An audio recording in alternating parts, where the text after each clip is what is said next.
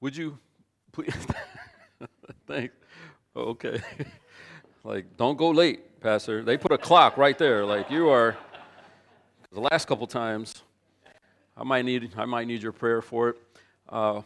If you have your Bibles, tablet, phone, paper Bible, whatever you've got, please turn to Romans. We're going to be in chapter 2. And as we move through Romans, we're covering big chunks. Today is chapter 2. Next week is all of chapter 3. And throughout the weeks, I ask myself, why did I do this to myself to take such big chunks? The reason why is if we fly too low and we start nitpicking small verses, which there's a time and place for that. Some of that will happen in growth groups, I'm sure. But we'll miss the big argument that Paul is making. Paul's making big, sweeping arguments. Okay. And the second half of chapter 1, he's saying, no one in the world is without excuse when they stand in judgment before God.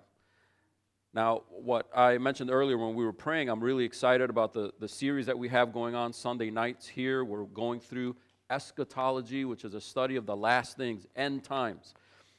Nathan's doing a great job leading us through that. If you haven't come out at all, please come on out tonight. You'll catch up. It's fine. But it's interesting to see how many different positions we have when it comes to the end of the world, the last day. Is there a tribulation that's a specific tribulation, or does the rapture happen before the tribulation? What is the rapture? Do we get caught up and everybody else gets left behind, or what happens there? The millennium, I think we're talking about the millennium tonight, right? What is the millennium? Are we not in the millennium yet? Is the millennium coming? If it's coming, what's it going to be like? There's lots of disagreements. What we often miss is what we do agree upon throughout time. Dispensationalists, covenant theologians, different denominations, we agree from the earliest creeds, Jesus is going to return and there will be judgment. That's not debated.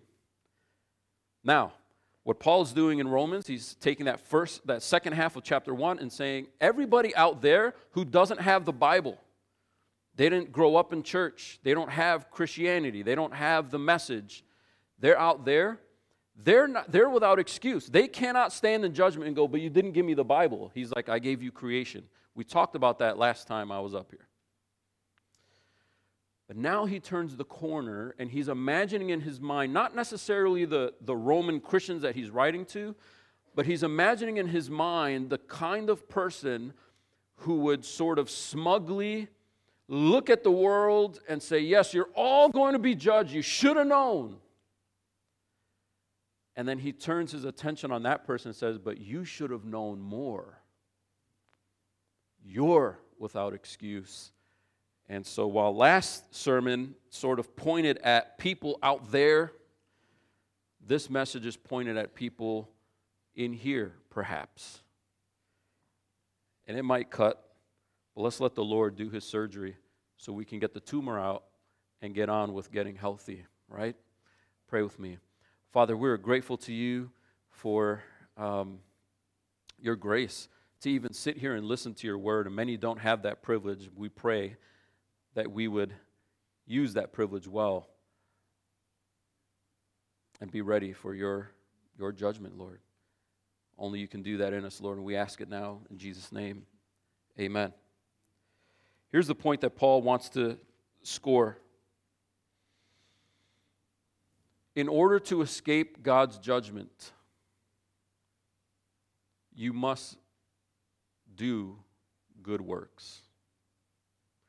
Now, I know that doesn't sound Protestant, and I know that doesn't sound evangelical. You're like, I thought you printed the 5 solas on the back of the cards. So those of you who know what the 5 solas are, you're probably most perturbed at what I just said. Only those who do good works will escape God's judgment. But I assure you, even if it doesn't sound evangelical, it is thoroughly scriptural. And that's what all of chapter 2 is going to bring home. You cannot say, I'm ready for judgment, I said a prayer. I'm ready for judgment, I go to church. I'm ready for judgment, I was baptized. Paul says, you're not ready for judgment. You can say all those things and you can do all those things, but if your life lives in the opposite direction of all the things that God says he's about, judgment is not going to be a pretty day for you. So all of chapter 1, the second half of chapter 1, pointing the gun sort of on the outside person, the Gentile person. This is why it's not like Paul doesn't care about Gentiles. He said in the beginning of chapter 1, this is my mission to go get the Gentiles. But then chapter 2, look at verse 1. Therefore, you have no excuse, O man. He's imagining somebody who thinks that because they have the privilege of Scripture, that they're okay, they're ready for judgment. He says, verse 1, therefore you have no excuse, O man, every one of you who judges. For in passing judgment on another, you condemn yourself, because you, the judge, practice the very same things. We know that the judgment of God rightly falls on those who practice such things. What things? Lift your eye back up to the last paragraph of chapter 1. Remember, we just finished talking about the Gentiles who were filled with all manner of unrighteousness, evil, covetousness, malice. They're full of envy, murder, strife, deceit, maliciousness. They're gossips, slanderers, haters of God. You remember, we talked a lot about the act of the debased passion that ends up exchanging natural relations with the opposite sex to relations with the same sex. We talked about that. And then you remember we noticed Paul doesn't go, oh, that's the only one. That's the only one we're going to talk about. And then he puts this paragraph like it's all kinds of stuff. This rejection of God comes out in all kinds of ways. And you've got that paragraph, foolish, faithless, verse 31, heartless, ruthless. And that's why they deserve death, verse 32. Now in chapter 2, he's going, but you're wrong for judging them because you do the same things. What same things? All those same things we just looked at in the previous paragraph. Now I want you to notice he doesn't say, therefore you have no excuse, everyone who judges, because passing judgment is wrong. He does not say that. This is something we misunderstand in Christianity. Didn't Jesus teach not to judge? No, he taught you to take the thing out of your eye first so that now you can do eye surgery on somebody else. It's good to do eye surgery. If somebody's got something stuck in their eye, you want to get that out. But don't try to get that out without looking at the thing that's in your eye, right? What's wrong is not judgment. What's wrong is judgment when you're doing the same thing, hypocrite. So it's not about judgment, it's about hypocrisy. And that's what he says. Why do you not have an excuse? Not because you judge, in top of verse 1. He says, for in passing judgment on another you condemn yourself. Why? Not because you judge, but because you, the judge, practice the very same things you're condemning. We know that the judgment of God rightly falls on those who practice such things. Do you suppose, oh man, you who judge those who practice such things and yet do them yourself, that you will escape the judgment of God? See? He's proving that when you stand before God, he's not going to wave a wand and go, you went to church. He's going to be like, you did this and you didn't do that. So when you do those very same things that lost people do, that unbelievers do, that people outside of church do, you suffer the same judgment that they do. Verse 4, or do you presume on the riches of his kindness and forbearance and patience, not knowing that God's kindness is meant to lead you to repentance? But because of your hard and impenitent heart, you are storing up wrath for yourself on the day of wrath when God's judgment, righteous judgment, will be revealed. Does that put a little bit of a lump in your throat? Does that sit heavy on your chest? The more wickedness you do, the more wrath you're storing up. We need to understand that wrath that God doles out on Judgment Day is not the same level of wrath for everybody. The despot who kills millions of people so he can control a country doesn't get the same wrath as the guy that, stole things sometimes from work. They're both evil, they're both bad, but wrath is stored up in different measures. But whatever you do, how much of it you do, presuming on God's kindness, God will forgive me if I do that. And there's not really repentance. Another thing we should make clear, there's a difference between saying sorry and being repentant. I'm sorry I did that, and then you keep doing it. That's not repentance. And I think some of us have to really take a look at our lives, the things that we keep doing over and over and over again. I need an accountability partner. I mean, that's great, but at some point you've got to get to the point where you are repentant about it. You hate it. And this has to change. It's not I'm sorry, and it's definitely not I'm sorry because I was caught. Verse 5 says it's because of a hard and impenitent heart that even people who have the law, the Jews who have the law, they have the Bible, they have the Old Testament, God spoke to them, God made a covenant with them. He didn't do that with just everybody. But their hearts can still be hard, their hearts can still be impenitent, and they can still store up wrath on the day of wrath when God's righteous judgment will be revealed. And notice how he emphasizes that God's judgment doing this is righteous when he does it, and that he's right to do it. Verse 2, God's judgment rightly falls on them.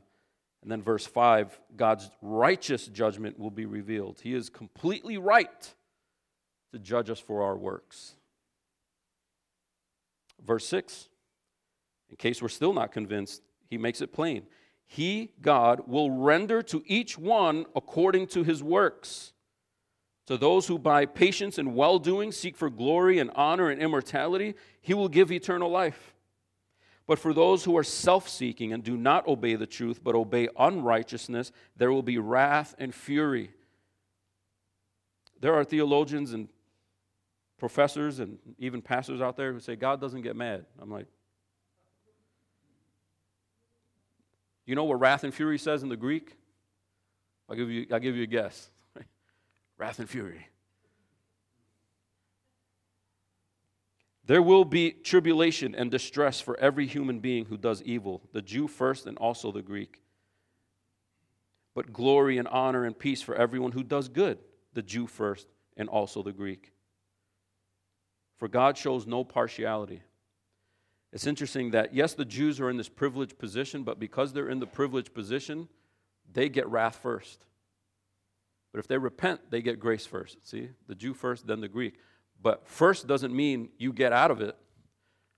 There's an order to it, a sequence to it, but it doesn't mean they're not on different playing fields. Actually, he's telling them, you're on the same playing field. And that's the whole point of this chapter. Chapter 1, the person is listening like, yeah, all those people out there, the murderers, the adulterers, the crazy people out there, outside of the synagogue, outside of the church, outside of our covenant. And then Paul's like, but you're in the same boat if you practice the same things they do. He will render to each one according to his works. Plain as day, right there in verse 6. Now what's interesting is, when I first made that statement in the beginning of the sermon, your mind is rushing to verses that go, no, but it's not by works. And a lot of those verses are in Romans. But let's let Romans 2 do its job before we just silence Romans 2 with other passages. Each person will be judged according to their works, verse 6. Some seek for glory, they seek for honor, not for their personal glory, right? But glory of God and the honor of God and the immortality that only comes with God. And those people get eternal life, and those who do evil and they disobey, there will be wrath and fury. Because verse 11, God shows no partiality. It doesn't matter to God if you grew up learning scriptures with regard to judgment. It doesn't count. It doesn't factor into the equation. There is no partiality. There's works of righteousness, those who do works of righteousness, and those who disobey. They obey unrighteousness, verse 8. And God is not going to be partial. Each one will be judged according to their works. Now, when he says that God shows no partiality, now he's going to look at two groups of people that we just talked about. And now, in the surface of it, he's talking about Jews who have the Old Testament. When he says law, it's the Torah and all of the Old Testament that unpacks the Torah, applies the Torah, preaches the Torah. We're talking prophets, the wisdom literature, the history of the kings who did or didn't do the Torah, right? So when he says law, he's talking about they have the Bible. They have the Old Testament. They are God's covenant people. So those are people that are under the law. God expressed his law. You shall do this and shall not do that. And this group has that. Then there's another group that doesn't have the law. These are what he's referring to as the Gentiles, the people out there. They don't have that. They didn't grow up with that. They didn't have preachers. They didn't go to synagogues. They didn't have a temple. They were outside of it. And what I want you to understand and what I want you to catch is that the reason why this is relevant to everybody across time is because there's always those two categories of people. Right now, there's a category of people who have more than the Old Testament. They've got the New Testament, and they've got the gospel, and they've got all of what God has revealed. And the things that were mysterious in the Old Testament, God revealed it in the New Testament to bring clarity to it, and it's all one thing. And there are people who are exposed to it, who grow up in it, who learn it. Their mom and dad taught them to memorize some of it. They brought them to church to learn it every Sunday. And then you've got a different group of people who didn't grow up with that, who didn't have that access. Their parents didn't sit with them around the dinner table and connect things that they're experiencing in school to the things of the Lord. They didn't go to Sunday school. They didn't have classes at church. There was no church. They didn't go anywhere. They just watched football on Sundays like everybody else, and that's it. Now, Paul is saying you've got these two groups, and God doesn't show partiality to either group. Both groups are going to be judged according to their works. That's where he's going here. Now, here we go in verse 12. Here are the two groups. For all who have sinned without the law will perish. That's the group that doesn't have exposure to Scripture. They will perish without the law. In other words, they can't say, well, you didn't give me law. You didn't explain it to me, so I'm not guilty. No, go back to chapter 1, right? And all who have sinned under the law will be judged by the law. So this group can't be like, well, we have the law, so we're good. No, that law that you think you're good with, you don't live it, and that condemns you. You lose, you lose. Verse 13, for it is not the hearers of the law who are righteous before God, but the doers of the law who will be justified. In other words, this group thinks they're hot stuff because they grew up in it, because they heard it, because their parents taught them it, and he's like, really cool, but you have to do it. You have to do it. You don't get points for sitting here in a brown chair. You get points for going out there and doing what was proclaimed here while you were sitting in the brown chair. And so he's saying, these people have no excuse, and these people have no excuse, because what counts is not hearing the law. What counts is doing the law. No one is going to be judged on how much they heard, but what they did with what they heard. And then verse 14, he goes back to this group here, those who don't have the law. He says, when Gentiles who do not have the law by nature do what the law requires, they are a law to themselves, even though they don't have the law. Does that sound confusing? It's real simple. God says, don't murder. Now, you talk to an average person who didn't grow up in church and ask them, put a microphone in their face, what do you think about murder? What are most of them going to say? It's bad. I don't think we should do that. Most of them. I mean, some of them might be, brazen enough to be like, you know what? I think you kill a person. Most people are like, no, I don't think murder. Okay, let's say you get married. Your bride, she's beautiful. You bring her home. Let's say you even do the traditional thing. You carry her, through the threshold, and you come into your house. And then the next day, she cheats on you with the next door neighbor. I mean, what do you think? You didn't grow up in church, but just what do you think? You think they're going to be like, cool. So what Paul is saying is, by nature, isn't it something that even though they weren't exposed to the written word of God, there's something else operating here where they kind of know this is bad, that's not bad. This is what we should be doing, this is what we shouldn't be doing. They don't have it down to brass tack specifics like we do with Scripture, but it's not like they don't understand that murder is wrong. It's not like they don't understand that envy drives you to do bad things. They understand that you don't just take something from somebody else that's not yours. Even as little kids, children who aren't schooled in reasoning and debate and understanding systematic theology understand that this is my toy, and that kid just ran away with it. Mom, they're not going to be like, Mom, Deuteronomy something says, No, they're not going to quote Scripture. They're appealing to what? This innate sense that was mine and it was taken from me, and that's wrong. You don't have to grow up in church to feel that. And so what he says is turning attention to this group that doesn't have the law. They don't have specifics. They don't know exactly what God says in Scripture, they do have enough to know that there's something wrong and there's something right. There are morals. Even when they're stepping all over themselves to redefine those morals. He says, verse 14, when Gentiles who do not have the law by nature do what the law requires, they are a law to themselves. In other words, they prove to themselves that there is a moral law, even though they don't have the written law, right? They have a kind of law, even though they don't have the Bible. They show that the work of the law is written on their hearts, while their conscience also bears witness and their conflicting thoughts accuse or even excuse them on that day when, according to my gospel, God judges the secrets of men by Christ Jesus. A couple of things I want to unpack right here, and one of them is just kind of driving home the point that I just made. They don't have the written law, but they, in a sense, have a written law. And where is that law written? Inside. And God holds them accountable to that.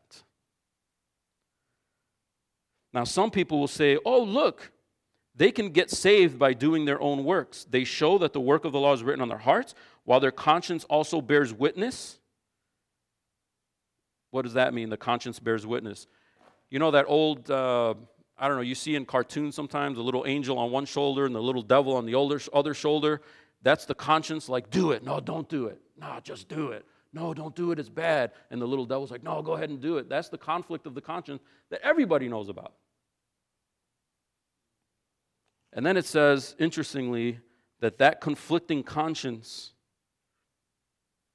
accuses or even excuses them in verse 15. On that day when, according to my gospel, God judges the secrets of men by Christ Jesus, all will be revealed.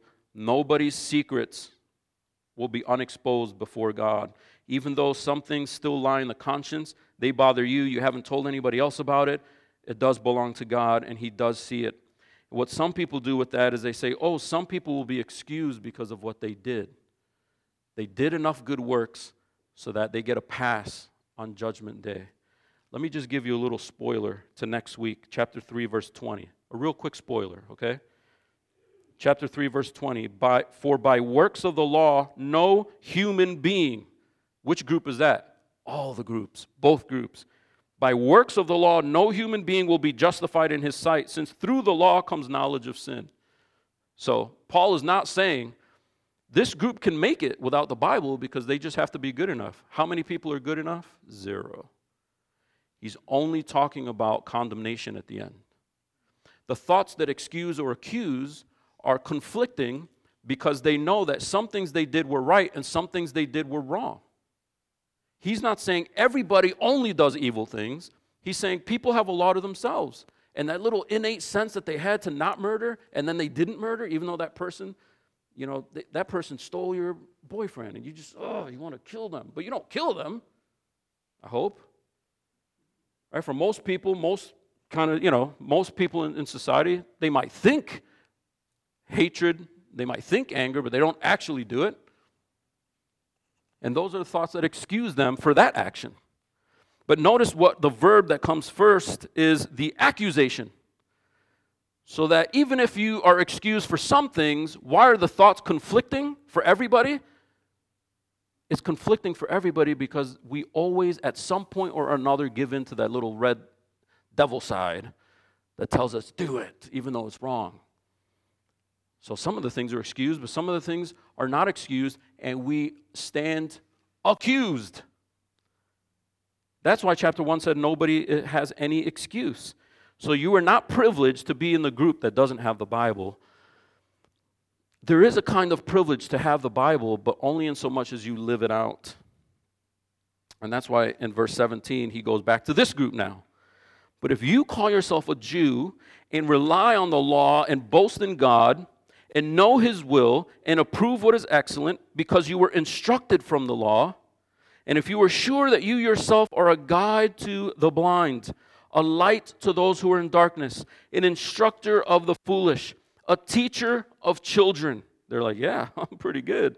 Having in the law the embodiment of knowledge and truth. They're like, yeah, we are privileged. You then who teach others, verse 21, why don't you teach yourself? While you preach against stealing, do you steal? You who say that one must not commit adultery, do you commit adultery? You who abhor idols, do you rob temples?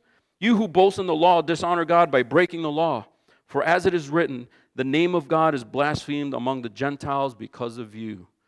It's easy to look out there in the world and be like, these people inflamed with passion and their base mind causes them to do unnatural sexual things. Do you lust after people that aren't your spouse in your heart? What did Jesus say about that? He called it adultery. It's very easy for us to point at heinous, big, ugly, weird sins out there and pay no mind to the things we do within that are not of God and are also ugly. And in those matters, our consciences should accuse us. I know it's hard to hear, but we just don't want to fall into the trap where we love chapter 1 and skip chapter 2. We love talking about how people are lost and condemned, but we don't want to see how we don't live up to what we're supposed to live up to. Group 1, they're guilty. Fine. Group 2, they're guilty because even though they have the specifics of the law, they don't do it. Look what when he says in verses 17 to 20, there's nothing wrong with any of these things. In fact, those should describe you. If you call yourself a Jew and rely on the law, I'm not saying you should leave here calling yourself a Jew, but what I'm saying is the function of the Jew applies to the function of the church. However you want to work that out, I think that statement is true. If you call yourself a Jew and do what? You rely on the law and boast in God. That's what we do. That's why we sing. We sing about how holy He is, how awesome He is. We're boasting in Him. We're not boasting in ourselves.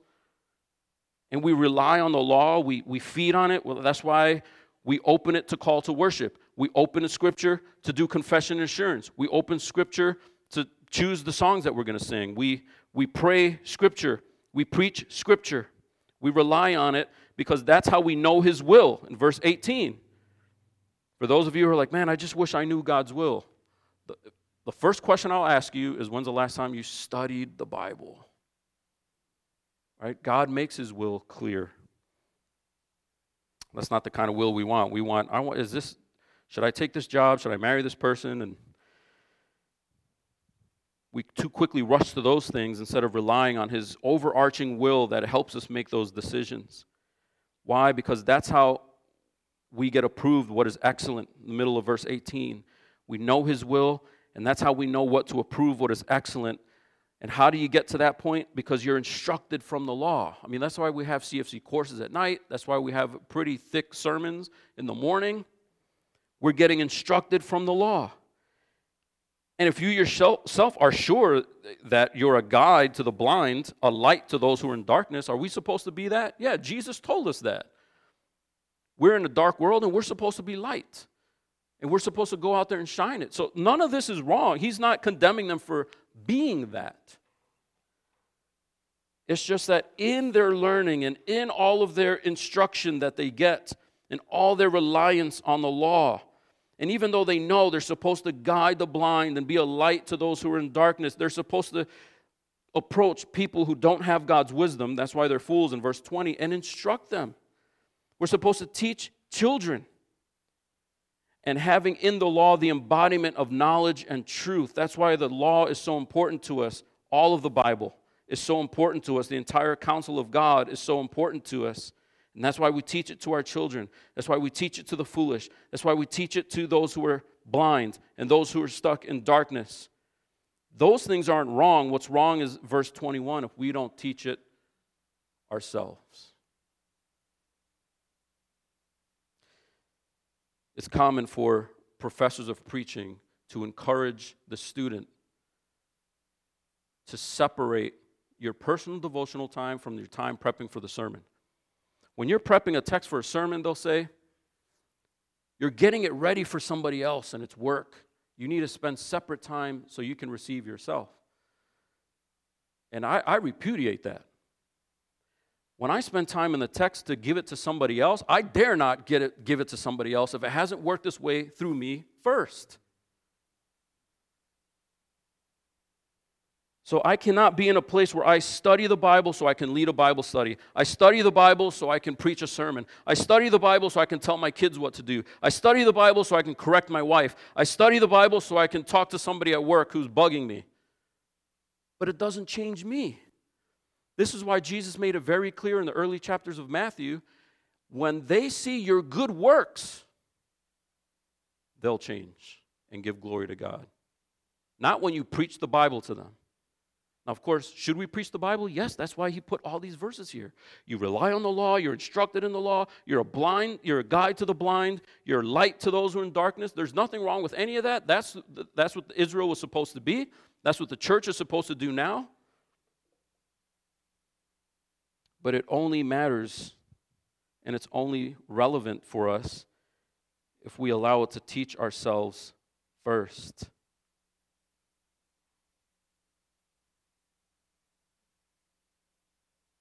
And so we don't want to preach against stealing while we steal. We don't want to preach against adultery while we commit adultery. We don't want to preach against idolatry while we take advantage of idolatry out there. There's an interesting, just real quick, I didn't plan on saying this, verse 22. I need to look at this huge clock that was placed in front of me. But it's interesting. He doesn't say, hey, you abhor idols and you worship idols. Isn't that what you think he would say? You abhor idols, but you worship idols.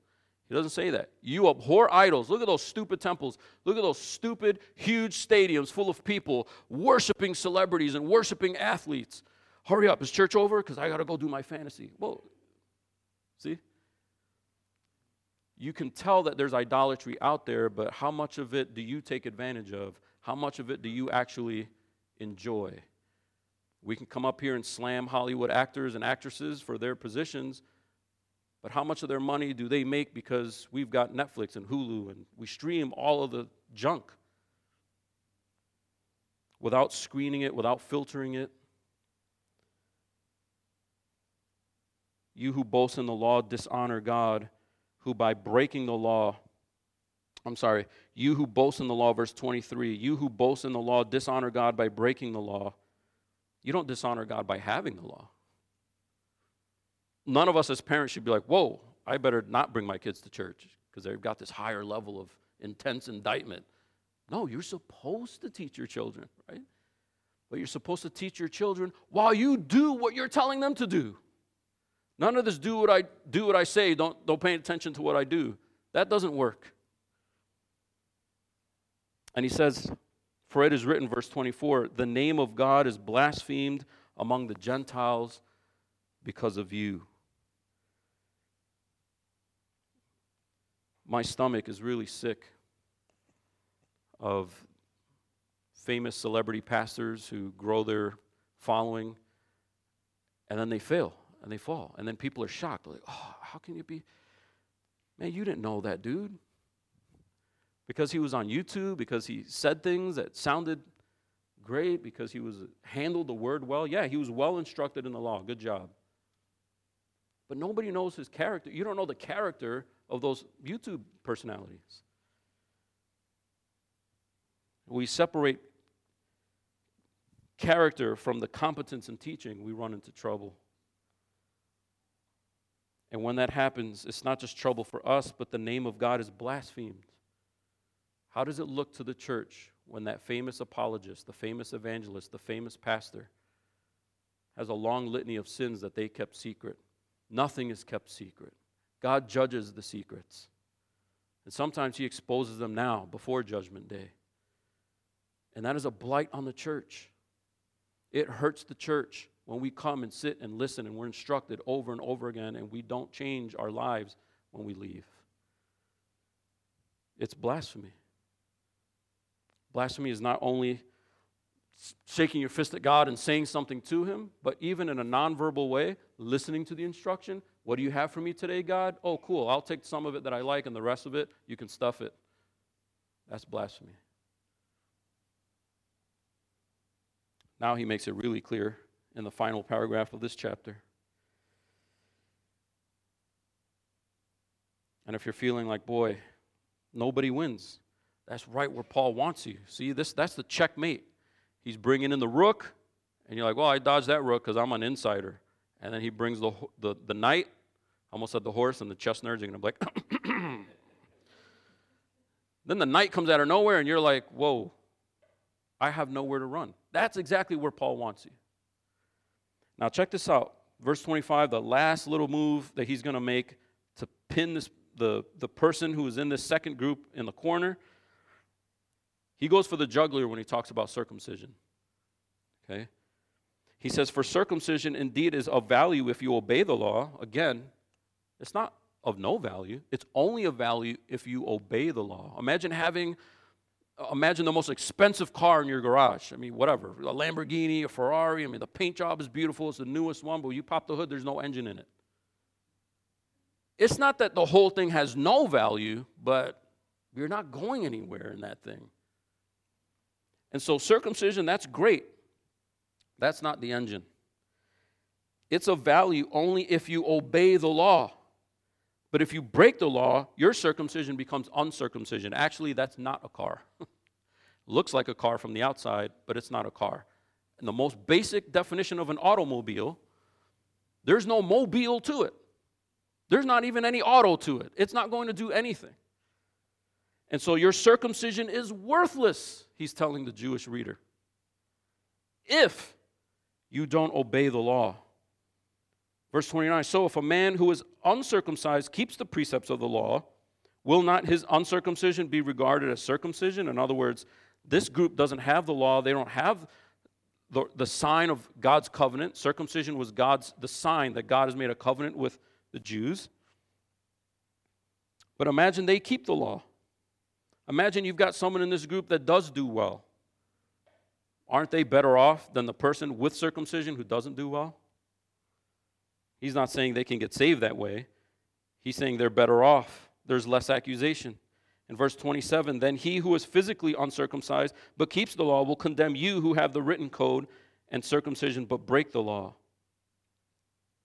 For no one is a Jew who is merely one outwardly, nor is circumcision outward and physical. But a Jew is one inwardly, and circumcision is a matter of the heart, by the Spirit, not by the letter. His praise is not from man, but from God. Here's where Paul starts to sneak in the good news just when you feel like it's checkmate, and you're like, if I didn't have the law, I can't live up to what I do know. The things that I know inside of me, that argument on my shoulders of good and bad, sometimes I do good, but I also do bad, and so I have no excuse. And then if you're in this group, you're like, man, all the law did was give the guys on my shoulders more to say. It just raised the ceiling on what I know is right, wrong and right, good and bad. I still don't do it. So I'm lost too. So then Paul says, the problem is you thought you were safe, you thought you were better than this group because of an outward sign. Now, what is our outward sign in the new covenant? The outward sign that we are in a relationship with God, the outward sign that we are in a covenant relationship with Yahweh. Well, there's baptism. There's also the Lord's Supper. Now, do those save anybody? They do not. They do not. Just as circumcision did not save anybody in the Old Testament or in the New Testament, baptism does not save anybody in the New Testament. The Lord's Supper does not save anybody. They are outward signs that are supposed to match your good life, but those signs don't produce your good life. So God is not going to ask anybody on Judgment Day, did you take communion? Were you baptized? Because those are exterior signs. God looks at the heart. Were you circumcised in your heart? Were you baptized truly? Did you eat bread and drink a cup? Or did you actually commune with God in it? See? The inward reality has to be there. So the question is, if I'm not saved without the law, and I'm not saved if I have externally things that God tells me to do. He tells us to get baptized. I got baptized. He tells us to go to church. I go to church. He tells me to take communion. I take communion. All the outside stuff of the law, and that doesn't save me. What do I need? You need an inward change. You can't get saved from the outside in. You have to get saved from the inside out. And these outside realities don't change you. The change has to come from within, and then those outside realities match it, proclaim it, speak to it. So when we're doing communion, we're doing something with visible, tangible objects that express something that's happened inside here. When somebody's getting dunked in the water doesn't clean them, Peter tells us. But what that's doing is showing out loud and expressing in public something that happened inside here, that I died with Christ and I've been risen again. I'm a new person, not because I do things, not because I'm dunked in water. I'm dunked in water to show the thing that happened inside of me. That's an inward reality, the heart that is circumcised. And how do you become a Jew inwardly? How do you become someone who conforms to the law inwardly, not outwardly? Because outwardly only we're lost. He says it in verse 29, a Jew is one inwardly, and circumcision is a matter of the heart. How do you do that? By the Spirit. By the Spirit. This is something that Nicodemus was confused about, and he approached Jesus at night in the dark, probably so other people don't see him. He was a Pharisee. And he asked Jesus about this. And what did Jesus tell Nicodemus he has to do? Learn more law? Get recircumcised? Spend more time in the synagogue? It wasn't the outward things. Nicodemus, Nicky, buddy, you must be born again. How can I possibly go back to my mother and I don't even want to think about the imagery? Oh, I just be born again. Listen. It's a spiritual reality.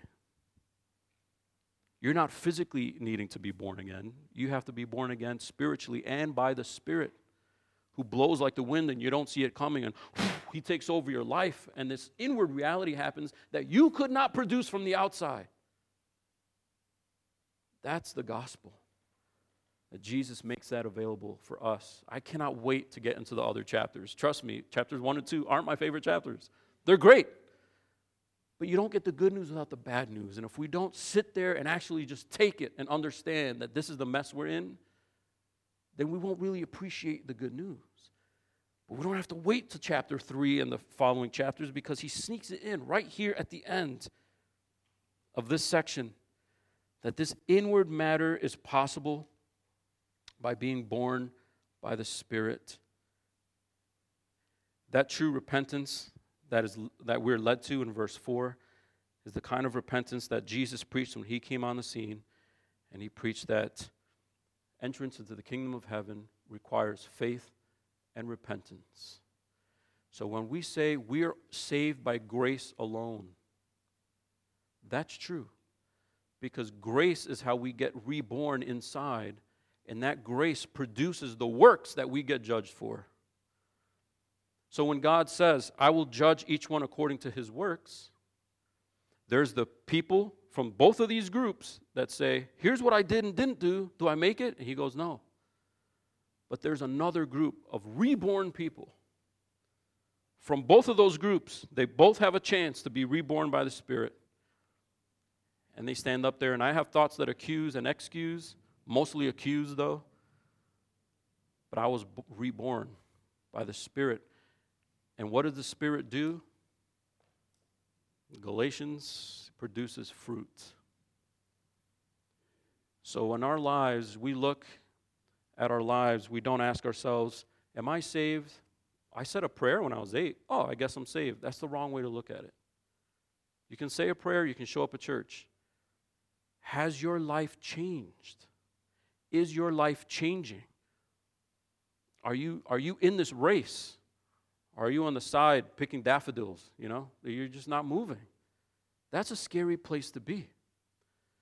But the person that's born of the Spirit, they move in that race and they run, they fix their eyes on Christ, and they push off sins more and more. It's not that we never sin, but there's pursuit and there's progress and there's faithfulness.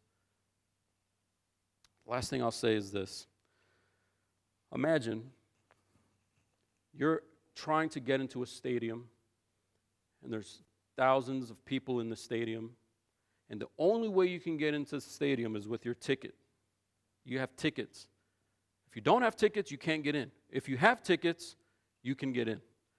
Paul is saying, how do you get in, meaning escape God's judgment? How do you get into the stadium of being cool with God and making it on Judgment Day? Everybody else gets turned away at the stadium, and the only ones that get to enter into God's rest are those with tickets.